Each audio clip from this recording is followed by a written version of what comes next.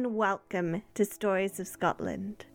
In this episode, we're hopping in a bonny boat and sailing over the sea to Skye for some radical rebellions. I'm Annie and I'm putting on my fighting bonnet. And I'm Jenny, and my fighting bonnet is already double knotted and secure. Jenny, there's nothing about you that isn't double knotted. I don't even know what that means, Annie. I'm going to take that as a compliment. This week, we are sharing the history of a community rising against all odds to protect their land rights. This series is funded by the Royal Society of Literature and looking at some fascinating writing about the environment of the late 1800s. This episode is so very special to us. It's a story we've wanted to tell for a really long time. During research, I came across a song in a newspaper that was written 140 years ago, all about this event that we're talking about. And we've commissioned Scots folk singer Iona Fife to bring this song to life. When myself and Jenny first heard it, it was amazing. It gave me shivers. So trust me, for this episode, you really want to listen until the end to hear this amazing tune, which I'm thrilled to be sharing. But first, before we get into the Battle of the Braes, let's understand some background history. Have a wee look at the socio-political climate in late 19th century Highlands. We're in the aftermath of the Highland clearances. The Highland clearances were the forced evictions of tenants from the Scottish Highlands and Islands, which had catastrophic implications for the populations of these areas. The clearances took place between the mid-1700s and mid-1800s, so about a 100-year span. The Highland clearances had a long-lasting impact on the landscape of this region, with scars still visible today. There are a few different phases of the clearances, but every phase comes down to large-scale landowners putting profits before communities. Now, in this time, the clan system had been deteriorating for generations, eroded by both monarchy and parliament seeking to control the Highlands and Islands. The clan chiefs, who were once custodians of the land on behalf of their communities, are now landlords. This is a really important part of Scottish history and highlights a couple of important political issues. The first is centralised powers mismanaging the Highlands and Islands because they don't really understand just how different this region is. During the time of the Highland clearances, Scotland did not have its own parliament. The British Parliament in London is incredibly remote from the Highlands and Islands and has little feeling on the pulse of what this area needs. Then, we also have large-scale landowners making decisions of the land for the benefit of their own purses. For example, clearing tenants to take higher rents from sheep farmers.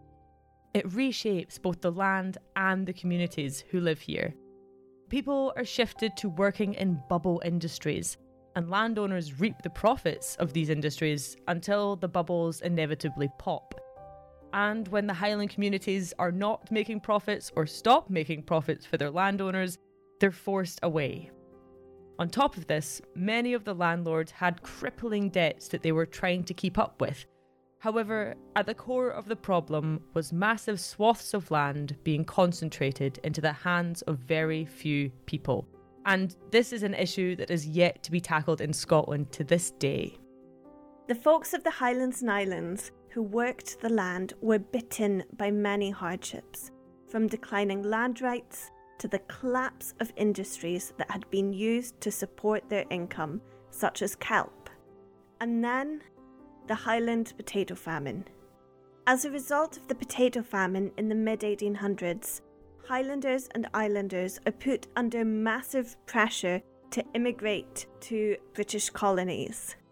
This push comes from both landlords and the Highland and Island Emigration Association, who would pay the boat fares for folks to get off of the land.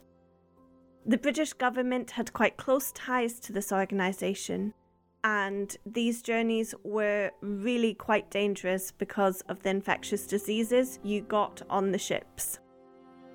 In Skye, an estimated 700 families, totalling around 3,500 people, were cleared from their generational homes.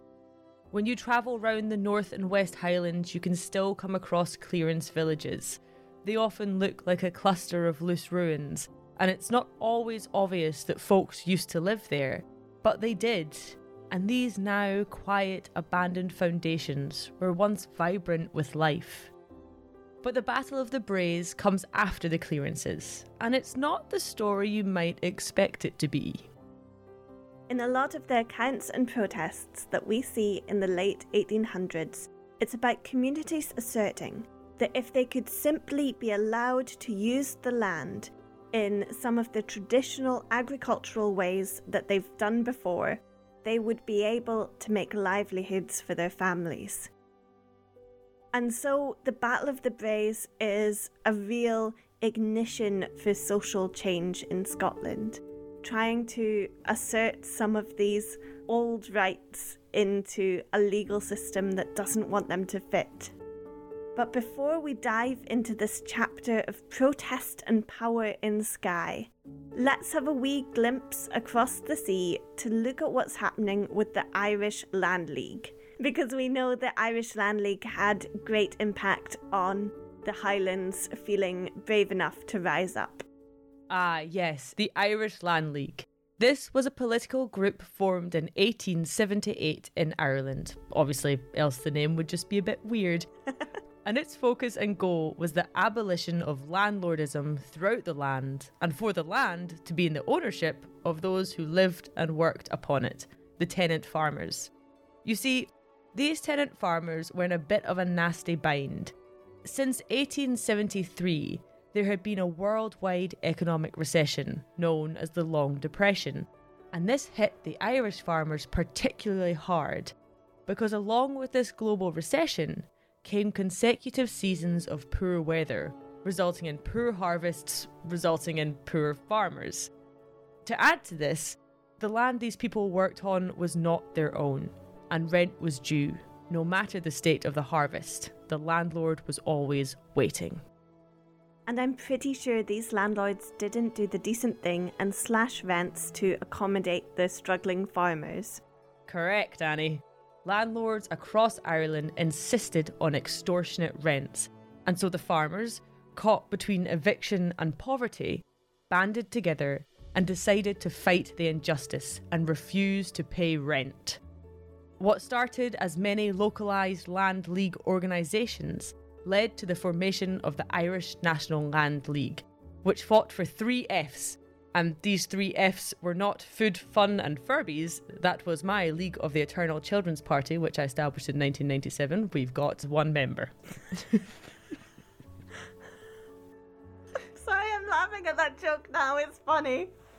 It's funny. It'll make the cut. No, the Irish Land League's original 3 Fs were fair rent, fixity of tenure and free sale. Okay, so the Irish farmers basically want the rent to be reasonable because they're a proud people. They want to pay the rent, but at that point in time, it just doesn't reflect the rest of the economy and what's happening. They also want the threat of eviction to be removed and the right to work towards ownership of the land that they work upon, free sale. And this is such an important principle of the Land League because people have been paying rent on this land for generations and generations and generations. They've paid the worth of the land so many times over through their ancestors to the ancestors of the landowner. So this ability to be able to buy it is so important. It feels like it should have happened so much further back in the chain. And this was the start of the Irish Land Wars, and they captured the attention of the national press. Exactly. And the Scots looked across the water at their Celtic cousins rebelling against their harsh conditions, and they thought, wait, Our conditions are just as harsh as theirs, and those 3 Fs sound pretty good. Let's do something similar to ensure that we are treated fairly and have the rights we deserve. Now we see why land rights in the late 1800s are so crucial. For a lot of community, these land rights are fundamental to both their economic but also their cultural survival. In fact, this is still true to this day. I'm going to be giving us a wee note here that one of the main sources we're using for this episode is going to be the Napier Commission. The Napier Commission was a big inquiry into the conditions of crofters, and it's particularly fascinating to us because they write down the direct oral testimonies of crofters, which gives us an incredibly valuable insight into these events. Shall we go to Skye, Jenny? We're already in the boat, Annie. We're halfway there.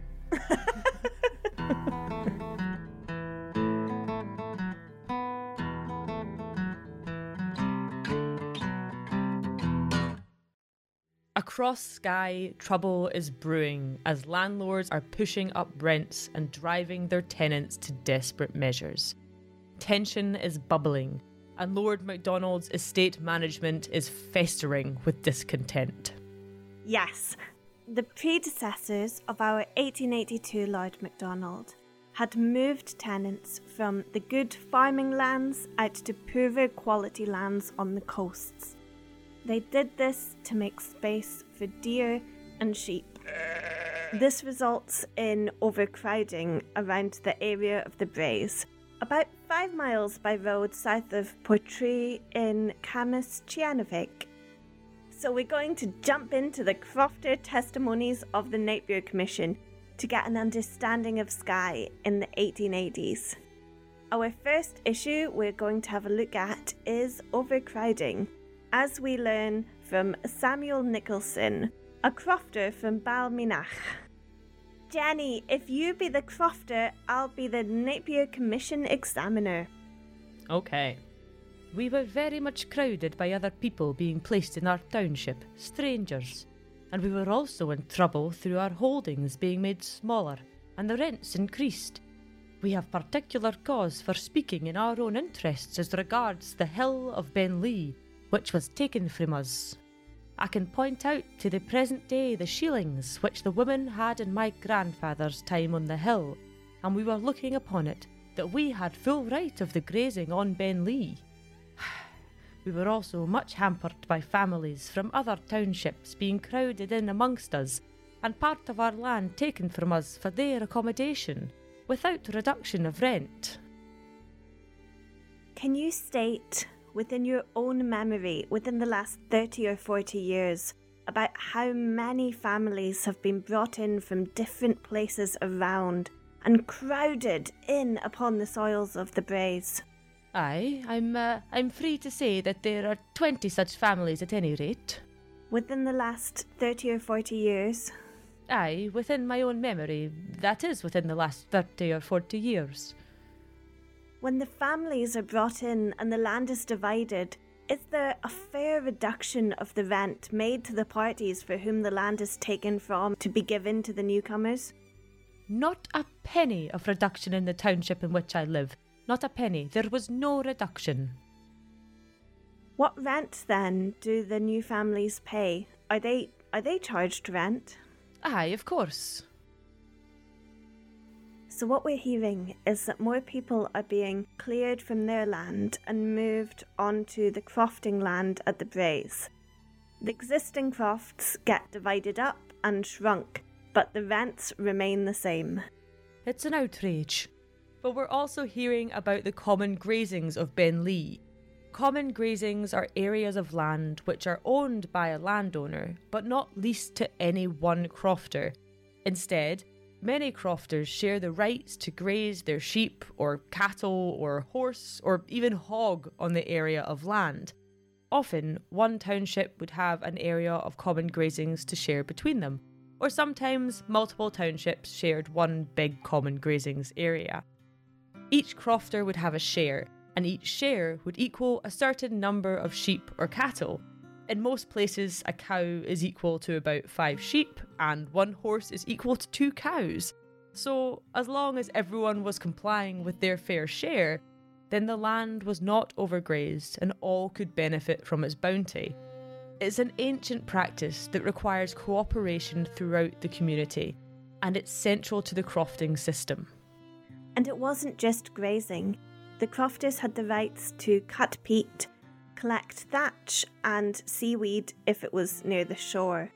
Yes, common grazing land is usually hillside or mountainside, land that's not great for agriculture, and shores also aren't great for agriculture, so they often fall into this category. However, despite having the right to graze on the land, the landlords could, at any time, remove these rights and resume the land for their own benefit. Nowadays, there's lots of rules and regulations about compensating the crofters if this occurs. But back in the 1800s, crofters weren't quite as well protected. By not quite as well protected, do you mean they were not protected at all, Jenny? Yes, I do mean that. And we see this in Skye, because in 1865, Lord MacDonald decided he was going to resume the land of Benlee, an area that the folks of the overcrowded Braes were using as common grazing. Not only does he not provide other ground for common grazing, he also doesn't reduce the rent for those who are living in the Braes. This was a major hit for the crofters, already living on the poverty line, struggling with high rents and poor farming land. They had now lost their precious grazing land. But the sheep and cattle are very valuable to the crofters. These animals need to be kept alive and healthy, and they're going to need to eat something and live somewhere. So the crofters were forced to graze their animals on land that had previously been agricultural, further depleting and damaging the more fertile land. With crops now compromised, the crofters then had to buy meal for both their families and their animals, plunging them into further poverty and debt. It's all so heartbreaking that all these people wanted was enough land to support their families on, and instead they are pushed to the very edge of existence and treated with absolutely no humanity or compassion at all. It's heartbreaking and horrific. By 1882, these folks of the Braes were utterly impoverished. But taking lead from the Irish Land League, the people of the Braes band together and go on a rent strike, refusing to pay their rent until their grievances are dealt with. On the 29th of March 1882, the crofters exclaim, "We the tenants do humbly pray that the hill ground that was taken from us be restored to us. We have found it impossible to live in this present state of affairs. We have been clipped of our rights. How are we to live?" And this brings us into April 1882, when the folks of Skye are well aware that their rent strike is going to ruffle up the feathers of Lord MacDonald. Yeah, there were lots of rumours going around that he was half bird, half man. Weird guy. Oh, folks, he didn't really have feathers. He wasn't a chicken. But in classic landlord fashion, Lord MacDonald goes to the extremes. Instead of listening to the justifiable issues that the tenants have because of his own unfair land management and trying to come to some sort of compromise, well, Lord MacDonald gets the full power of the law to weigh in. He instructs a sheriff officer to serve every single rent striker with summons of removal. He's going to evict them all. The tenants, however, are expecting some kind of retaliation, and so they've asked their children to keep an eye out for the sheriff officer. Essentially, they're using their bairns as wee sentinels. So when our children spies see the sheriff officer on his way to deliver the summons, they run and report this to their families and to the rest of the community. And all these crofters, the women, the men, and the children, march out to meet the sheriff officer. The people of the Braes did not have kind words for the sheriff officer with his summons in hand. There's a few different versions of what exactly happens, But what is certain is that the sheriff's documents end up being burned. My favourite version that we came across was one of the crofters asking a child to fetch a burning peat. So the wee boy runs away and comes back to the gathering, burning peat in hand. But the flame is just a tiny ember. One of the crofters then asks the sheriff officer to blow on the burning peat, which he does. And then, in this new ignited flame, the crofter uses it to burn the papers. I enjoy that they made the sheriff officer give his own oxygen to start the fire. It's just brilliant because they knew exactly what they were doing. Very poetic. I also read a version where the sheriff officer is asked to make his own fire, and then the crofters supply him with fish liver to burn upon it. And as the liver is so oily, it creates a big blaze, and the sheriff officer is told by 150 angry crofters to burn the summons himself. So either by peat or liver, the summons is burnt. Yep, either way, the sheriff officer ends up watching the summons go up in a crinkle of fire and a cloud of ash, and then quickly retreats from the blaze, slightly singed tail between his legs. The sheriff kept quiet, but his assistant tried to take a stand.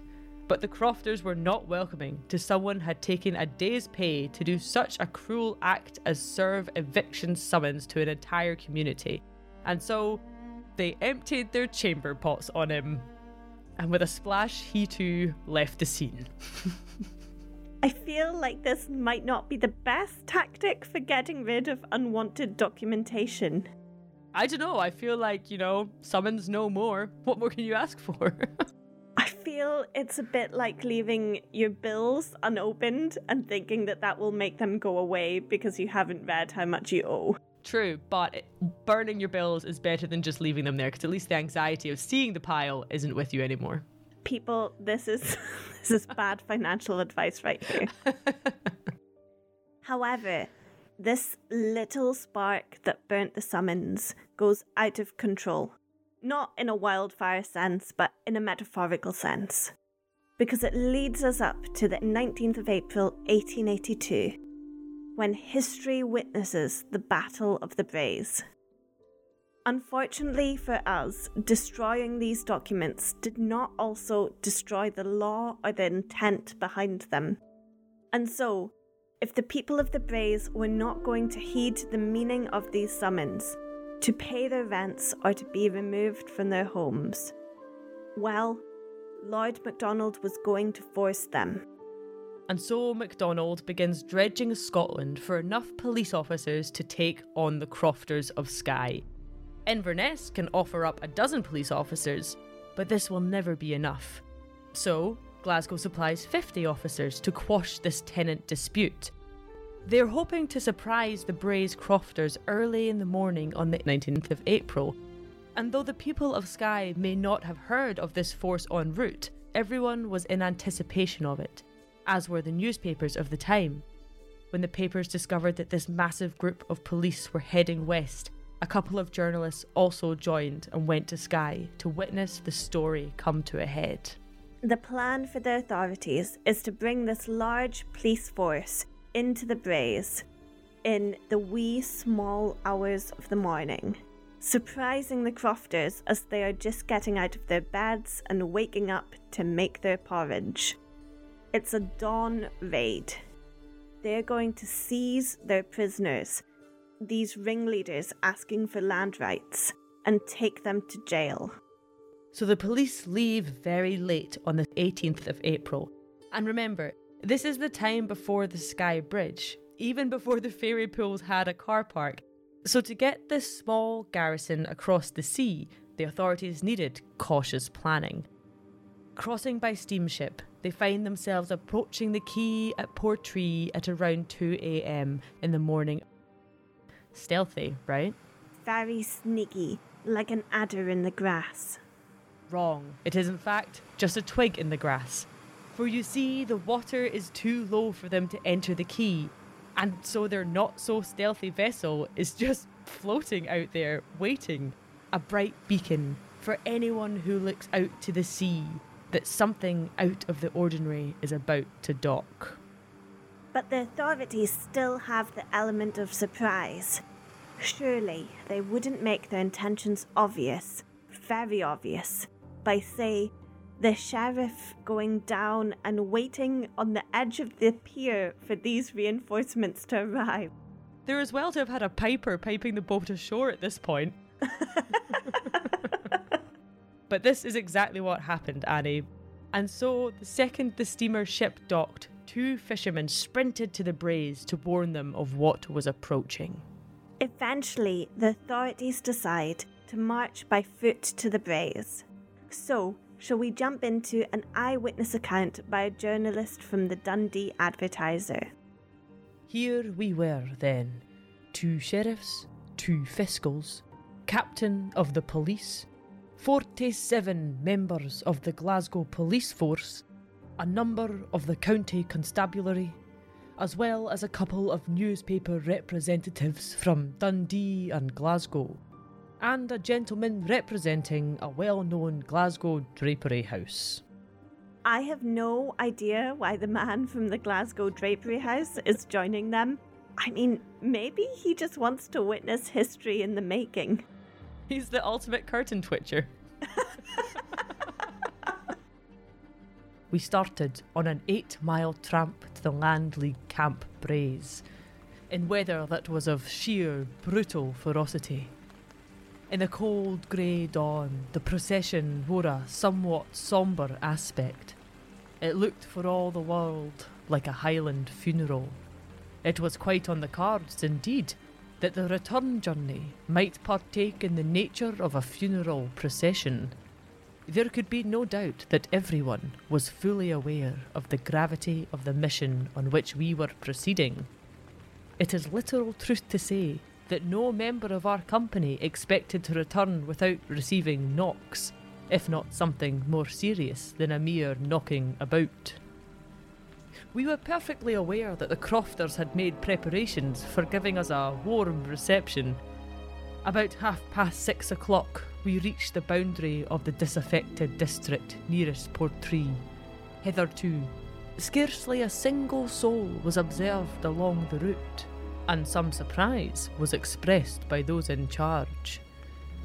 At the schoolhouse, however, it was expected we would encounter some resistance. But the place was empty. Another mile, and signs of life appeared among the hillocks. Presently, our ears were saluted with whistling and cheering, and this was interpreted as a sign that it was time to close the ranks. Arriving at the boundary of Balmenach, we found a collection of men, women, and children, numbering about 100. They cheered, mounted atop the knoll, and the women saluted the policemen with reels of sarcasm about their voyage from Glasgow. A halt was called then, and a parley ensued between the local inspector and what appeared to be the leader of the townships.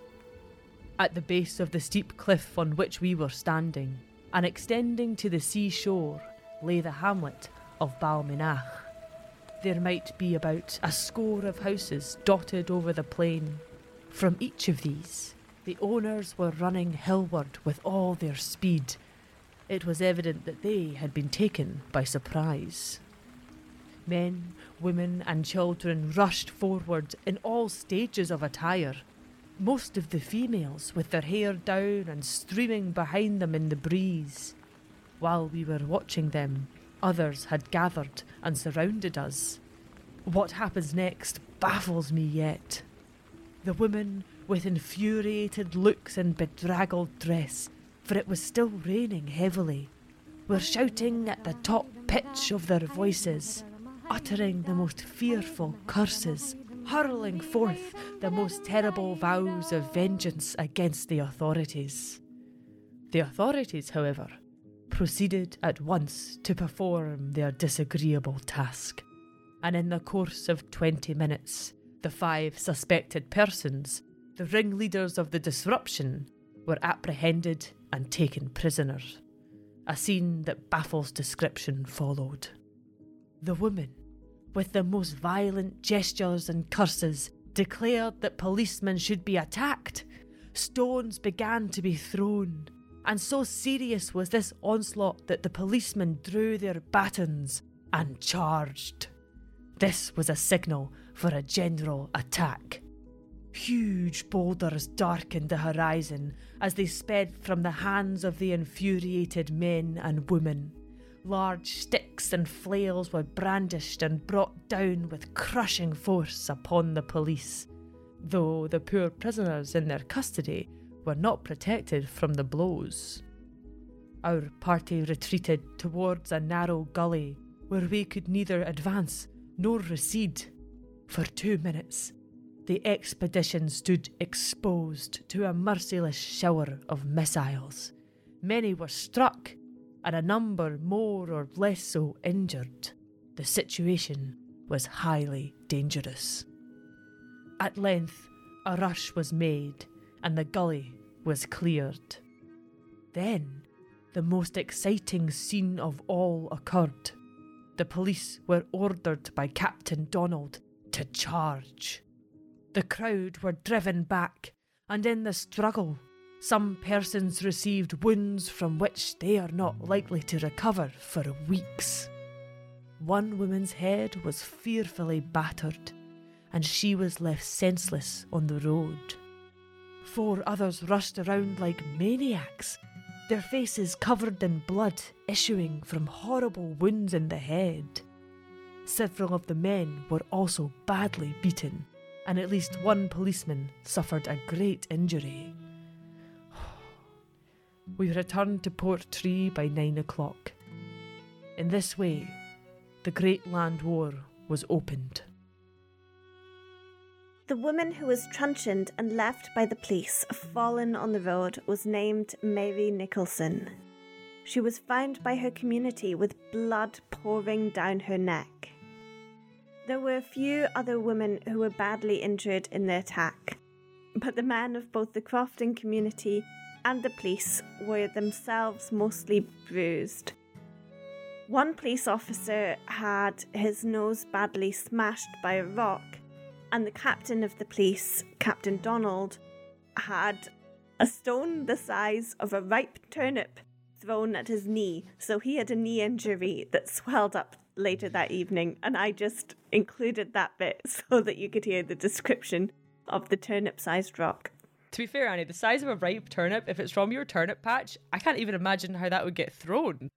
Let's hope it's one from your turnip patch, Jenny. Stand in the wind.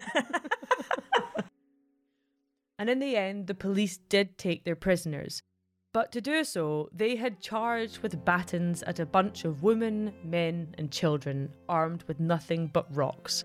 This whole event, the Battle of the Braes, completely divides public opinion. On one hand, some see the Skye Crofters as lawless criminals, biting the hand that feeds them. The other side, however, have great empathy for the Skye Crofters, who were simply trying to provide for their families and live on the land that connected them to their culture.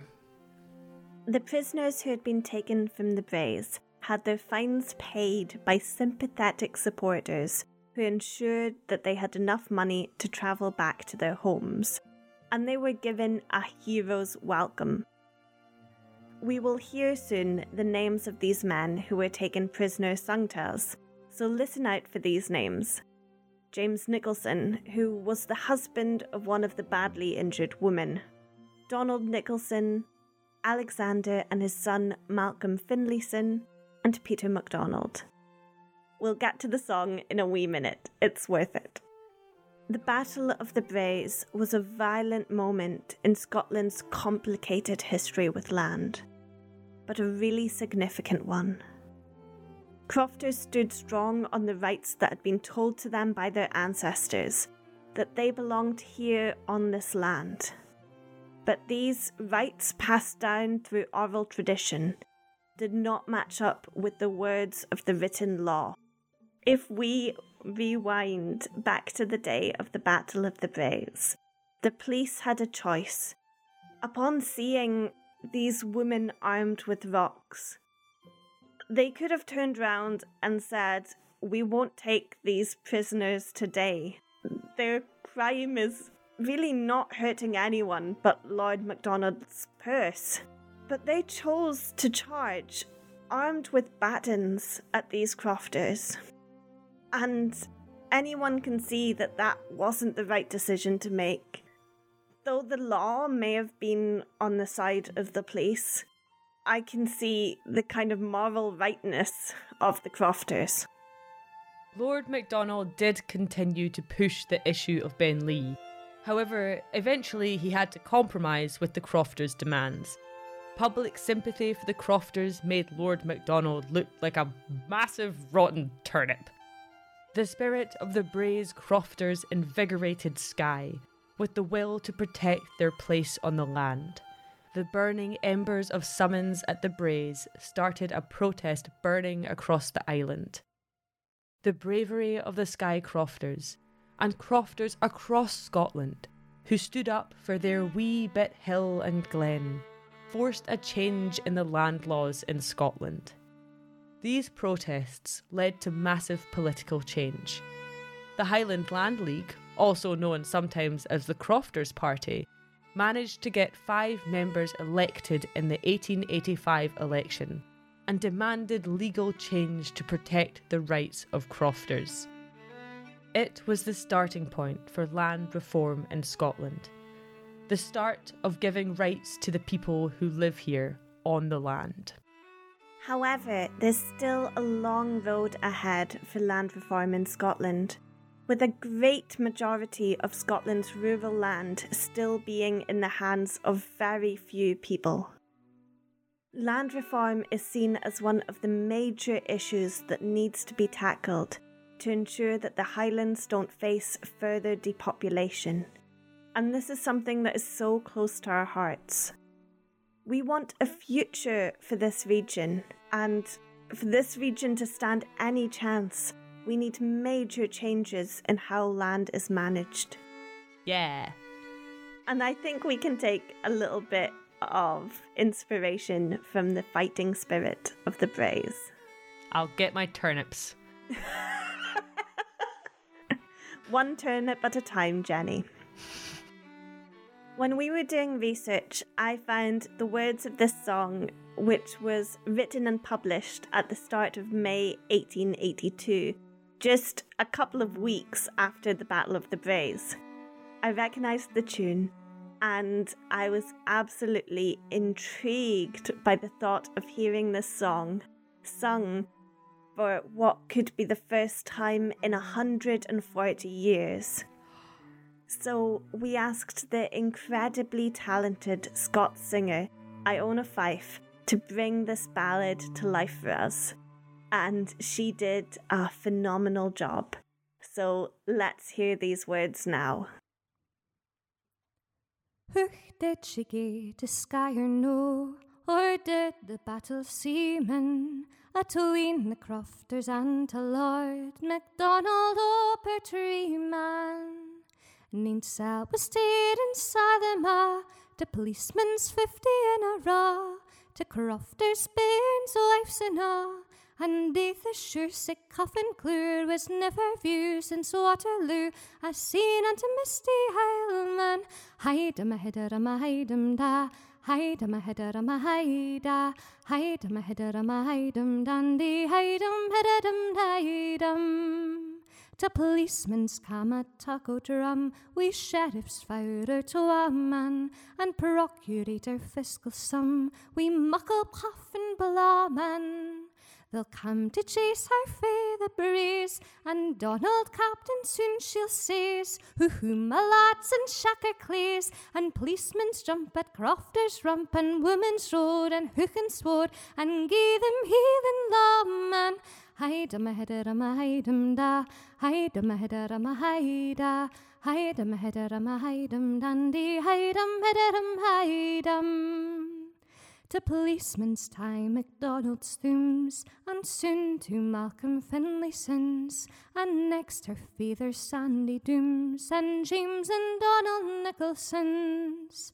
Yet new to wife will taught her here, will yell a hooked and the hair, She'll rush for wrecks in her despair, and throw them down on policemen's croon, and helmets crash and shooters smash, wi' fiery spite and passion. Hide-em a header-em a hide-em da, hide-em a header-em a hide-a, hide-em a header-em a hide-em dandy, hide-em header-em hide-em. Oh, had you seen the fella bags, and had you seen the trewsman, and had you seen how Lochie's wife go wrestling down to Bluesman? It was a sight she'll ne'er forget, while she can sail the fishing boat, or drink to drams down her throat. But what it want to wife's or man's, she rushed for stains to brack some beans, the land that sings her name, man. Hide-em a header-em a hide-em da, hide-em a header-em a hide-a, hide-em a header-em a hide-em dandy, hide-em header-em hide-em, hide-em a header-em a hide-em da, hide-em a header-em a hide-a, hide-em a header-em a hide-em dandy, hide-em header-em hide-em. Annie, that is such a belter. I honestly can't get it out of my head. A massive thanks to Iona for bringing this song back to life after such a long time. There's a great deal of creative song and theatre about the Battle of the Braes for anyone interested. We could probably make a whole album. The Battle of the Braes is featured in the song Oren Ben Lee by Mary Vaughan and Oren, and in the tremendous play The Chariot, the Stag and the Black Isle. If you happen to write your own song about the Braes, then please do share it with us. Thank you so much for listening to this episode and supporting our wee podcast. It means so much to us. I am genuinely living my dream when I can find an archival song and say to Jenny that I really want to hear it, and then we can approach someone as talented as Iona Fyfe to make a beautiful recording for us. And we wouldn't be able to do this without all of your support. It's really amazing, Annie. I love it. And to be able to share it with all of you listeners all over the world it's just the coolest thing. So thank you all so much for listening. You can support us by following us on all of the social medias, even LinkedIn. And if you can spare 45 seconds to leave us a review, that would honestly help us so much. We love hearing from you all. If you could spare 45 minutes to explain to me how to use LinkedIn, that would also be very appreciated. You can also support us on Patreon by heading over to www.patreon.com/storiesofscotland. We love all our Patreons so much. You guys are giving us the opportunities to commission songs from wonderfully talented folk. So a massive thank you to our Patreon supporters who help us make this show. And a warm welcome to our new Patreons, Beth, Cam, Katie B, William, Riley and Kate. Thank you, kind folks, so much. I like to imagine you as the fairies of Ben Lee, dancing happily on the mountain after it's returned to shared grazing. Because you know what? If there's one thing I know about fairies, it's that you love sharing your magical mountain with a bunch of sheep and cows and even the odd horse here and there. And you've befriended all of the sheep, and whenever they have lambs, you're allowed to ride the lambs like they're little fairy horses, and it makes you so happy. And you also grow lots of turnips on the mountain because you're those kind of fairies. But sometimes the sheep eat the turnips, but you're like, that's cool because you let us ride your lambs. So yeah, it's a balance.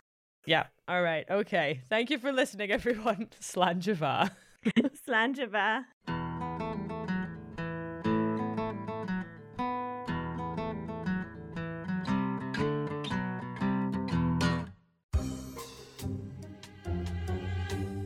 I've forgotten how to speak. I might listen to my headphones. My jaw must be too tight.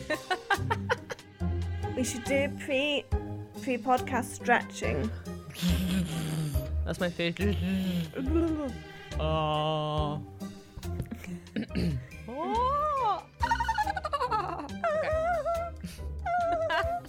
It's really hot. You can't. I can't do it.